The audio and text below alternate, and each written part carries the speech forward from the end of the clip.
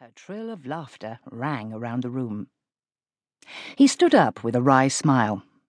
Maggie always maintained such good spirits.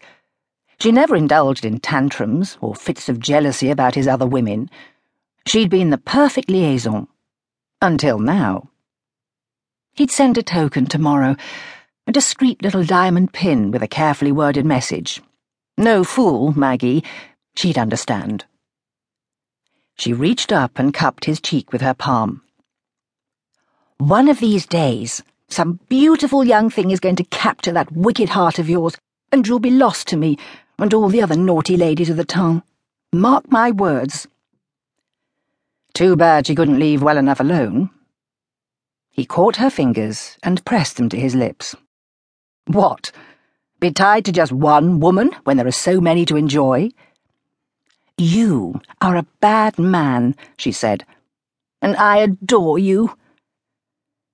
She whirled around in a rustle of skirts, a cloud of rose perfume and sex. She opened the door and dashed down the stairs to her waiting carriage. Yes, Robert thought, he would miss her a great deal. Now, whom did he have waiting in the wings to fill his Tuesday afternoons? A knotty but interesting problem. The new opera dancer at Covent Garden had thrown him a lure last week, a curvy little armful with come-hither eyes. And yet, somehow, the thought of the chase didn't stir his blood. It wouldn't be much of a chase.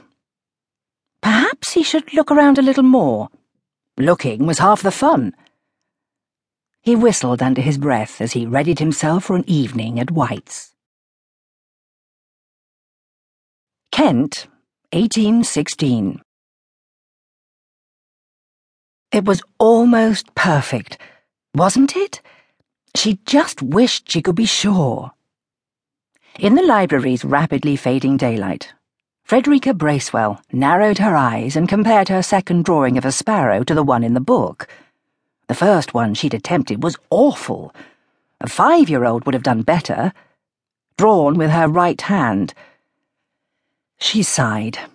It didn't matter how hard she tried. Right-handed, she was hopeless. Devil's spawn. An echo of Cook's harsh voice hissed in her ear. Good-for-naught bastard.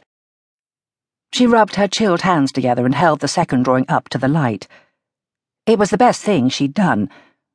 But was it good enough? The door opened behind her. She jumped to her feet. Heat rushed to her hairline. Heart beating hard, she turned, hiding the drawings with her body. "Only me, miss," Snively, the Winchwood butler, said. A big man with a shock of white hair and a fierce bulldog face, but his brown eyes twinkled as he carried a taper carefully across the room and lit the wall sconces. Her heart settled back into a comfortable rhythm. "I didn't realize you were working in here this afternoon, or I would have had William light the fire," the butler said. "I'm not cold," she said, smiling at one of her few allies at Winchwood. She didn't want him losing his position by lighting unnecessary fires. She picked up her rag with a wince. She'd completed very little of her assigned task, dusting the books. Uncle Mortimer would not be pleased. In passing, Snively glanced at the pictures on the table.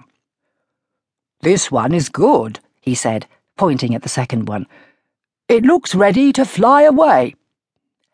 People pay for pictures like that." "Do you think so?" "I do." Snively's face hardened. "You ought to have proper lessons instead of copying from books. You've a talent." Always so supportive. Sometimes she imagined the starchy butler was her father. It might have been better if he was. Who knew what kind of low man the Winchwood whore had bedded? "It is not seemly for a woman to draw for money," she said quietly. "But I would love to go to Italy and see the great art of Europe. Perhaps even study with a drawing teacher." His mouth became a thin, straight line. "So you should." Lord Winchwood would never hear of it.